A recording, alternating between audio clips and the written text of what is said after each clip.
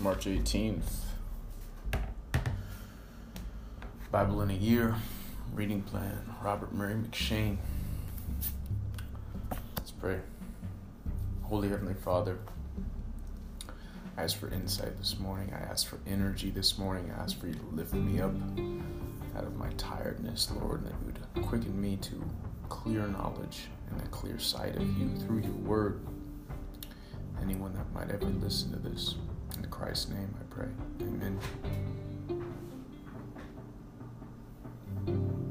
Exodus 29. This is what you are to do for them, to consecrate them to serve me as priests. Take a young bull and 2 unblemished rams, with unleavened bread, unleavened cakes mixed with oil, and unleavened wafers coated with oil. Make them out of fine wheat flour. Put them in a basket, and bring them in a basket along with the bull and 2 rams. Bring Aaron and his sons to the entrance to the tent of the meeting, and wash them with water. Then take the garments and clothe Aaron with the tunic, the robe for the ephod itself, and the breastpiece. Fasten the ephod on him with its woven waistband. Put the turban on his head, and place the holy diadem on the turban. Take the anointing oil, pour it on his head, and anoint him. He must also bring his sons and clothe them with tunics. Tie the sashes on Aaron and his sons and fasten headbands on them. The priesthood is to be theirs by a permanent statute. This is the way you will ordain Aaron and his sons. You are to bring the bull to the front of the tent of the meeting, and Aaron and his sons must lay their hands on the bull's head. Slaughter the bull before the Lord at the entrance to the tent of the meeting. Take some of the bull's blood and apply it to the horns of the altar with your fingers, and pour out all the rest of the blood at the base of the altar. Take all the fat that covers the entrails, the fatty lobe on the liver, and the 2 kidneys with the fat on them, and burn them on the altar. But burn the bull's flesh, its hide, and its waist outside the camp. It is a sin offering. Take 1 ram, and Aaron and his sons are to lay their hands on the ram's head. You are to slaughter the ram. Take its blood and splatter it on the side of the altar. Cut the ram into pieces, wash its entrails and legs, and place them with its head and its pieces on the altar. Then burn the whole ram on the altar. It is the burnt offering to the Lord. It is a pleasing aroma, a fire offering to the Lord. You are to take the 2nd ram, and Aaron and his sons must lay their hands on the ram's head, slaughter the ram, and take some of its blood and put it on Aaron's right earlobe, on his son's right earlobe, on the thumbs of his right hands, and on the big toes of their right feet. Splatter the remaining blood on all sides of the altar. Take some of the blood that is on the altar and some of the anointing oil, and sprinkle them on Aaron and his garments, as well as on his sons and their garments, so he and his garments will be holy, as well as his sons and their garments. Take the fat from the ram, the fat tail, the fat covering the entrails, the fatty lobe of the liver, the 2 kidneys, and the fat of them, and the right thigh, since this is the ram for ordination. Take 1 loaf of bread, and 1 cake bread made with oil, and 1 wafer from the basket of the unleavened bread, and that is before the Lord, and put all of them in the hands of Aaron and his sons, and present them as a presentation offering before the Lord. Take them from their hands and burn them on the altar on top of the burnt offering as a pleasing aroma before the Lord. It is a fire offering to the Lord. Take the breast from the ram, Aaron's ordination, and present it as a presentation offering before the Lord. It is to be your portion. Consecrate for Aaron and his sons the breast of the presentation offering that is presented, and the thigh of the contribution that is lifted up from the ram of ordination. This will belong to Aaron and his sons as a regular portion from the Israelites, for it is a contribution. It will be the Israelites' contribution from their fellowship sacrifices, their contribution to the Lord. Holy garments that belong to Aaron are to belong to his sons after him, so that they can be anointed and ordained in them. Any priest who is one of his sons and who succeeds him and enters the tent of meeting to minister to the sanctuary must wear them for 7 days. You are to take the ram of ordination and boil its flesh in a holy place. Aaron and his sons are to eat the meat of the ram and the bread that is in the basket at the entrance to the tent of the meeting. They must eat those things by which atonement was made at the time of their ordination and consecration. An unauthorized person must not eat them, for these things are holy. If any of the meat or ordination of any of the bread is left until morning, burn what is left over. It must not be eaten, because it is holy. This is what you are to do for Aaron and his sons, based on all I have commanded you. Take 7 days to ordain them. Sacrifice a bull as a sin offering each day for atonement. Purify the altar when you make atonement for it, and anoint it in order to consecrate it. For 7 days you must make atonement for the altar and consecrate it. The altar will be especially holy. Whatever touches the altar will be consecrated. That is what you are to offer regularly on the altar every day 2-year-old lambs. In the morning offer 1 lamb, and at the twilight offer the other lamb. With the first lamb offer 2 quarts of fine flour mixed with 1 quart of oil from crushed olives, and a drink offering of 1 quart of wine. You are to offer the second lamb at twilight. Offer a grain offering and a drink offering with it, like the one in the morning, as a pleasing aroma, a fire offering to the Lord. This will be a regular burnt offering throughout your generations at the entrance to the tent of the meeting before the Lord, where I will meet you to speak with you. I will also meet with the Israelites there, and that place will be consecrated by my glory. I will consecrate the tent of the meeting and the altar. I will also consecrate Aaron and his sons to serve me as priests. I will dwell among the Israelites and be their God, and they will know that I am the Lord their God, who brought them out of the land of Egypt, so that I might dwell among them. I am the Lord their God.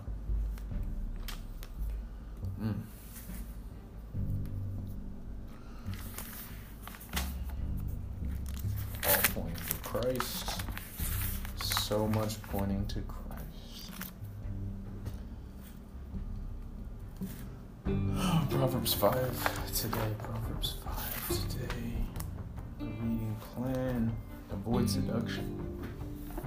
My son, pay attention to my wisdom, listen closely to my understanding, so that you may maintain discretion and your lips safeguard knowledge. Though the lips of the forbidden woman drip honey, and her words are smoother than oil, in the end she's as bitter as wormwood and as sharp as a double-edged sword. Her feet go down to death, her steps head straight for Sheol. She doesn't consider the path of life, she doesn't know that her ways are unstable. So now, sons, listen to me and don't turn away from the words from my mouth. Keep your way far from her. Don't go near the door of her house. Otherwise, you will give up your vitality to others and your years to someone else. Strangers will drain your resources, and your hard-earned pay will end up in a foreigner's house. At the end of your life, you will lament when your physical body has been consumed, and you will say, "How I hated discipline, and how my heart despised correction. I didn't obey my teachers or listen closely to my instructors. I am on the verge of complete ruin before the entire community." Drink water from your own cistern, water flowing from your own well. Should your springs flow in the streets, streams in the public squares? They should be for you alone, and not for you to share with strangers. Let your fountain be blessed, and take pleasure in the wife of your youth, a loving deer, a graceful doe. Let her breasts always satisfy you. Be lost in her love forever. Why, my son, would you lose yourself with a forbidden woman, or embrace a wayward woman? For a man's ways are before the Lord's eyes, and he considers all his paths. A wicked man's iniquity will trap him. He will become tangled in the ropes of his own sin. He will die because there is no discipline, and be lost because of his great stupidity.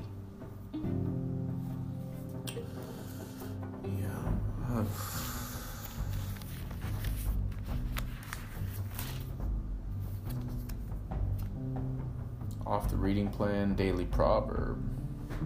March 18th, Proverbs 18. One who isolates himself pursues selfish desires. He rebels against all sound wisdom. A fool does not delight in understanding, but only wants to show off his opinions. When a wicked person comes, contempt also comes, and along with dishonor, derision. The words of a person's mouth are deep waters, a flowing river, a fountain of wisdom. It is not good to show partiality to the guilty, denying an innocent person justice. A fool's lips lead to strife, and his mouth provokes a beating. A fool's mouth is his devastation, and his lips are a trap for his life. A gossip's words are like choice food that goes down to one's innermost being. The one who is lazy in his work is a brother to a vandal. The name of the Lord is a strong tower. The righteous run to it and are protected. The wealth of the rich is his fortified city. In his imagination, it is like a high wall. Before his downfall, a person's heart is proud, but humility comes before honor. The one who gives an answer before he listens, this is The one who gives an answer before he listens, this is foolishness and disgrace for him. A person's spirit can endure sickness, but who can survive a broken spirit? The mind of the discerning acquires knowledge, and the ear of the wise seeks it. A person's gift opens doors for him and brings him before the great. The first to state his case seems right until another comes and cross-examines him. Casting the lot ends quarrels and separates powerful opponents. An offended brother is harder to reach than a fortified city, and quarrels are like the bars of a fortress. From the fruit of a person's mouth his stomach is satisfied. He is filled with the product of his lips. Death and life are in the power of the tongue, and those who love it will eat its fruit. A man who finds a wife finds a good thing and obtains favor from the Lord. The poor person pleads, but the rich answers roughly. One with many friends may be harmed, but there is a friend who stays closer than a brother.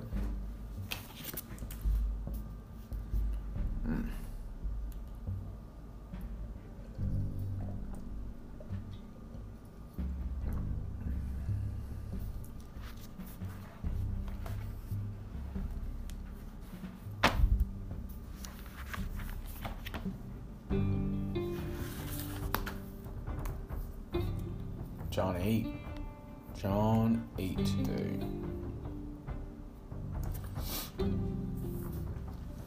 But Jesus went to the Mount of Olives. At dawn he went to the temple again, and all the people were coming to him. He sat down and began to teach them.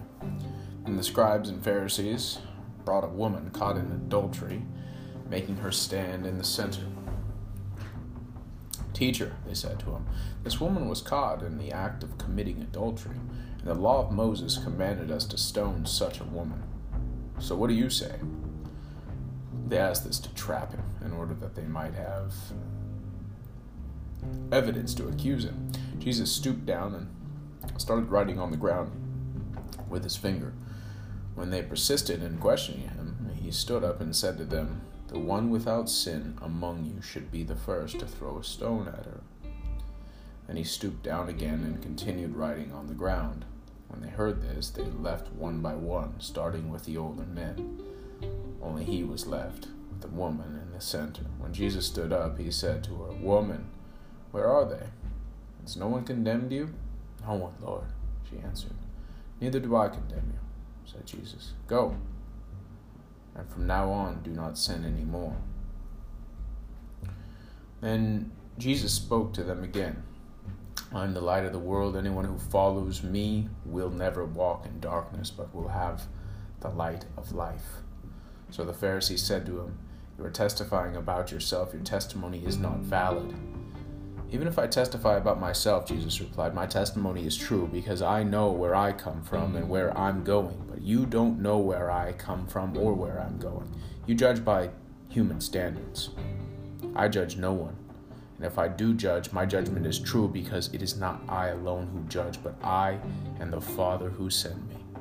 Even in your law it is written that the testimony of two witnesses is true. I am the one who testifies about myself, and the Father who sent me testifies about me." Then they asked him, "Where is your Father?" "You know neither me nor my Father," Jesus answered. "If you knew me, you would also know my Father." He spoke these words by the treasury, while teaching in the temple, but no one seized him, because his hour had not yet come. Then he said to them again, "I'm going away.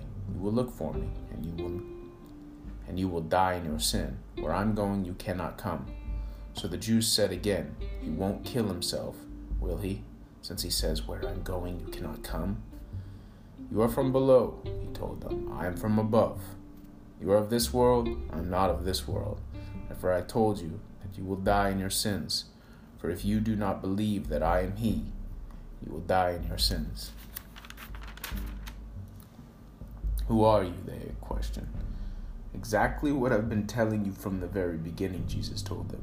"I have many things to say and to judge about you, but the one who sent me is true, and what I have heard from him, these things I tell the world." They did not know he was speaking to them about the Father. So Jesus said to them, "When you lift up the Son of Man, then you will know that I am he, and that I do nothing on my own, but just as the Father taught me, I say these things. The one who sent me is with me. He has not left me alone because I always do what pleases him." As he was saying these things, many believed in him. Then Jesus said to the Jews who had believed him, "If you continue in my word, you really are my disciples. You will know the truth, and the truth will set you free." "We are descendants of Abraham," they answered him, "and we have never been enslaved to anyone. How can you say you will become free?" Jesus responded, "Truly I tell you, everyone who commits sin is a slave of sin. A slave does not remain in the household forever, but a son does remain forever. So if the Son sets you free, you really will be free. I know you are descendants of Abraham, but you are trying to kill me because my word has no place among you. I speak what I have seen in the presence of the Father. So then, you do what you have heard from your father." "Our father is Abraham," they replied. "If you were Abraham's children," Jesus told them, "you would do what Abraham did. But now you are trying to kill me, a man who has told you the truth that I heard from God. Abraham did not do this. You're doing what your father does." "We weren't born of sexual immorality," they said. "We have one Father, God." Jesus said to them, "If God were your Father, you would love me, because I came from God and I am here. For I didn't come on my own, but he sent me. Why don't you understand what I say? Because you cannot listen to my word. You are of your father the devil, and you want to carry out your father's desires. He was a murderer from the beginning, and does not stand in the truth because there is no truth in him. When he tells a lie, he speaks from his own nature, because he is a liar and the father of lies. Yet because I tell the truth, you do not believe me. Who among you can convict me of sin? If I am telling the truth, why don't you believe me? The one who is from God listens to God's words. This is why you don't listen, because you are not from God." The Jews responded to him, "Aren't we right in saying that you're a Samaritan and have a demon?" "I do not have a demon," Jesus answered. "On the contrary, I honor my Father, and you dishonor me. I do not speak of my own glory. There is one who seeks it and judges. Truly I tell you, if anyone keeps my word, he will never see death." And the Jews said, "Now we know you have a demon. Abraham died, and so did the prophets. You say, if anyone keeps my word, he will never taste death. Are you greater than our father Abraham, who died, and the prophets died? Who do you claim to be?" "If I glorify myself," Jesus answered, "my glory is nothing. My Father, about whom you say he is our God, he is the one who glorifies me. You do not know him, but I know him. If I were to say I don't know him, I would be a liar like you. But I do know him, and I keep his word. Your father Abraham rejoiced to see my day. He saw it and was glad." The Jews replied, "You aren't 50 years old, and you've seen Abraham?" Jesus said to them, "Truly I tell you, before Abraham was, I am." So they picked up stones to throw at him, but Jesus was hidden and went out of the temple. Oh, wow. Oh, man. That's not the Jesus you see being preached in many churches today. Powerful. Galatians 4 today. Galatians 4. Now I say that as long as the heir is a child, he differs in no way from the slave, though he is the owner of everything. Instead, he is under guardian and trustees until the time set by his father. In the same way, we also, when we were children, were in slavery under the elements of the world. When the time came to completion, God sent his Son, born of a woman, born under the law, to redeem those under the law, so that we might receive adoption as sons. And because you are sons, God sent the Spirit of his Son into our hearts, crying, Abba, Father. So you are no longer a slave, but a son. And if a son, then God has made you an heir. But in the past, since you didn't know God, you were enslaved to things that by nature are not God's. But now, since you know God, or rather have become known by God, how can you turn back again to the weak and worthless elements? Do you want to be enslaved to them all over again? You are observing special days, months, seasons, and years. I am fearful for you, that perhaps my labor for you has been wasted. I beg you, brothers and sisters, become like me, for I also became like you. You have not wronged me. You know that previously I preached the gospel to you because of a weakness of the flesh. You did not despise or reject me, though my physical condition was a trial for you. On the contrary, you received me as an angel of God, as Christ Jesus himself. Where then is your blessing? For I testify to you that if possible you would have torn out your eyes and given them to me. So then, have I become your enemy because I told you the truth? They court you eagerly, but not for good. They want to exclude you from me so that you would pursue them. But it is always good to be pursued in a good manner, and not just when I am with you. My children, I am again suffering labor pains for you until Christ is formed in you. I would like to be with you right now and change my tone of voice because I don't know what to do about you. Tell me, you who want to be under the law, don't you hear the law? For it is written that Abraham had 2 sons, one by a slave and other by a free woman. But the one by the slave was born as a result of the flesh, while the one by the free woman was born through promise. These things are being taken figuratively, for the woman represents 2 covenants. One is from Mount Sinai and bears children into slavery. This is Hagar.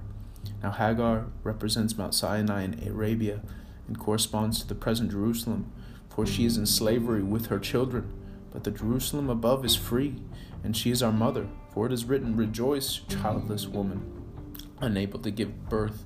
Burst into song and shout, you who are not in labor, for the children of the desolate woman will be many, more numerous than those of the woman who has a husband. You too, brothers and sisters, like Isaac, are children of promise. But just as then a child was born as a result of the flesh, persecuted the one born as a result of the Spirit, so also now. But what does the scripture say? Drive out the slave and her son, for the son of the slave will never be a co-heir with the son of the free woman. Therefore, brothers and sisters, we are not children of a slave, but of a free woman. Amen to that.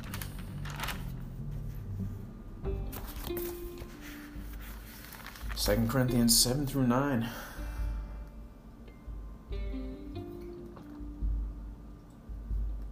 Monthly meditation verses. So then, dear friends, since we have these promises, let us cleanse ourselves from every impurity of the flesh and spirit, bringing holiness to completion in the fear of God. Make room for us in your hearts. We have wronged no one, corrupted no one, taken advantage of no one. I don't say this to condemn you, since I have already said that you are in our hearts to die together and to live together. I am very frank with you. I have great pride in you. I am filled with encouragement. I am overflowing with joy in all our afflictions. In fact, when we came to Macedonia, we had no rest. Instead, we were troubled in every way, conflicts on the outside and fears within. But God, who comforts the downcast, comforted us by the arrival of Titus, and not only by his arrival, but also by the comfort he received from you. He told us about your deep longing, your sorrow, and your zeal for me, so that I rejoiced even more. For even if I grieved you with my letter, I don't regret it. And if I regretted it, since I saw that the letter grieved you, yet only for a while, I now rejoice. Not because you were grieved, but because your grief led to repentance, for you were grieved as God willed, so that you didn't experience any loss from us. For godly grief produces a repentance that leads to salvation without regret, but worldly grief produces death. For consider how much diligence this very thing, this grieving as God wills, has produced in you. What a desire to clear yourself, what indignation, what fear, what deep longing, what zeal, what justice. In every way you showed yourselves to be pure in this matter. So even though I wrote to you, it was not because of the one who did wrong, or because of the one who was wronged, but in order that your devotion to us might be made plain to you in the sight of God. For this reason we have been comforted. In addition to our own comfort, we rejoiced even more over the joy Titus had, because his spirit was refreshed by all of you. For if I have made any boast to him about you, I have not been disappointed, but as I have spoken everything to you in truth, so our boasting to Titus has also turned out to be the truth. And his affection toward you is even greater, as he remembers the obedience of you all, and how you received him with fear and trembling. I rejoice that I have complete confidence in you. We want you to know, brothers and sisters, chapter 8, about the grace of God that was given to the churches of Macedonia during a severe trial brought about by affliction. Their abundant joy and their extreme poverty overflowed in a wealth of generosity on their part. I can testify that according to their ability, and even beyond their ability, of their own accord, they begged us earnestly for the privilege of sharing in the ministry to the saints. Not just as we had hoped, instead they gave themselves first to the Lord and then to us by God's will. So we urged Titus that just as he had begun, so he should also complete among you this act of grace. Now as you excel in everything, in faith, speech, knowledge, and all diligence, and in your love for us, excel also in this act of grace. I'm not saying this as a command, rather by means of the diligence of others, I am testing the genuineness of your love, for you know the grace of our Lord Jesus Christ. Though he was rich, for your sake he became poor, so that by his poverty you might become rich. And in this matter I am giving advice, because it is profitable for you, who began last year not only to do something, but also to want to do it. Now also finish the task, so that just as there was an eager desire, there may also be a completion according to what you have. For if the eagerness is there, the gift is acceptable according to what a person has, not according to what he does not have. It is not that there should be relief for others and hardship for you, but it is a question of equality. At the present time, your surplus is available for their need, so their abundance may in turn meet your need, in order that there may be equality. As it is written, the person who had much did not have too much, and the person who had little did not have too little. Thanks be to God, who put the same concern for you into the heart of Titus. For he welcomed our appeal, and being very diligent, went out to you, and by his own choice. We have sent with him the brother who is praised among all the churches for the gospel ministry, and not only that, but he was also appointed by the churches to accompany us with his gracious gift that we are administering for the glory of the Lord himself, and to show our eagerness to help. We are taking this precaution so that no one will criticize us about this large sum that we are administering. Indeed, we are giving careful thought to do what is right, not only before the Lord, but also before people. We have also sent them with our brother. We have often tested him in many circumstances and found him to be diligent, and now even more diligent because of his great confidence in you. As for Titus, he is my partner and co-worker for you.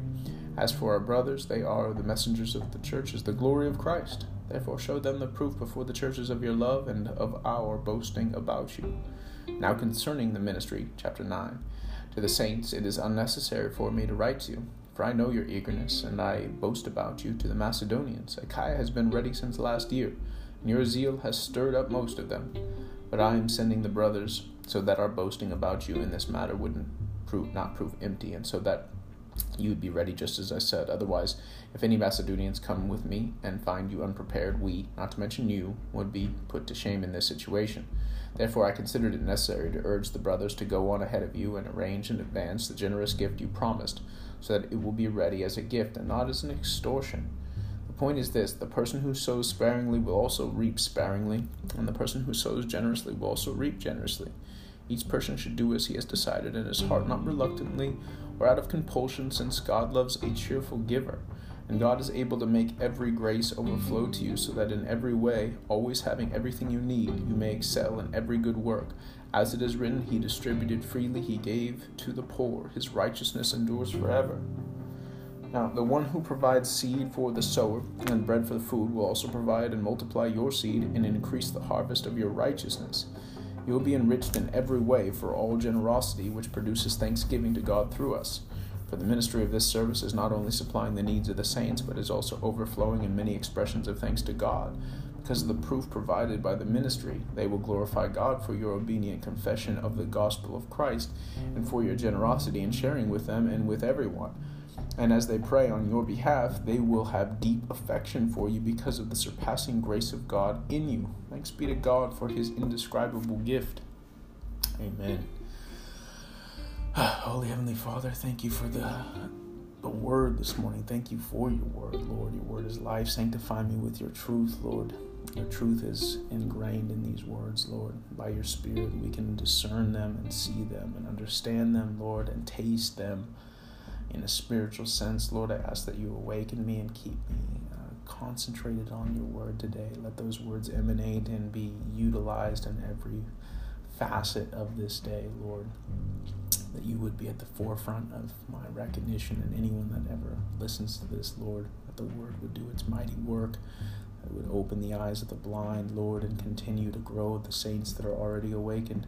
In Jesus' name I pray, amen.